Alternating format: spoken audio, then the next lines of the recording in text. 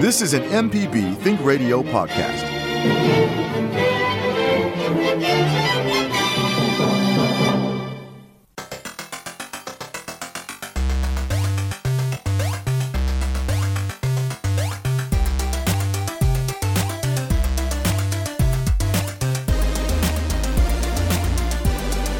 Everyday Tech. Tech Bite. Good morning. What's going on? Hi, Jay. Good morning, and good morning, Jeremy. I'm glad you're feeling a little bit better. Thank you. You're welcome. I'm 69 and am wanting to buy my first computer. Oh, that's awesome. Yep. I need to have it set up by September 24th. I'm training to be a volunteer on a support line. So I'm just calling to get some guidance kind of on how to buy, what to buy, where to buy. What I do know is I want a laptop, but that's all I've decided so far. Okay. So without knowing, what kind of software you're working with, I can just kind of give you like a general overall computer that I would recommend for, just about anybody. Generally these days, the $200 to $300 laptops, they're okay.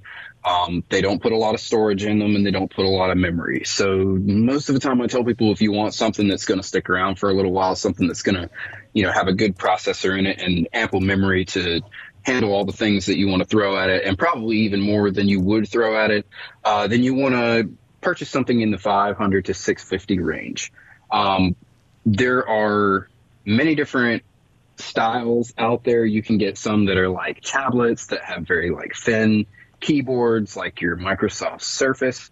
I have one of those for myself and I really like it, but it's very small. So it may be a little smaller than what you want. So I highly, highly encourage you to go to a big box store and just play around with them and find one that you like as far as size goes. Make sure that you can type on it well, that you can access the touchpad, that it's comfortable.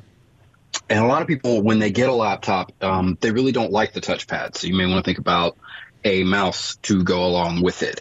But these days, generally, if you stick in that price range, you should find something that will fit your needs. And if you want something that will fit in a bag, I highly recommend the Surface tablets because they are small and they are very portable, very light.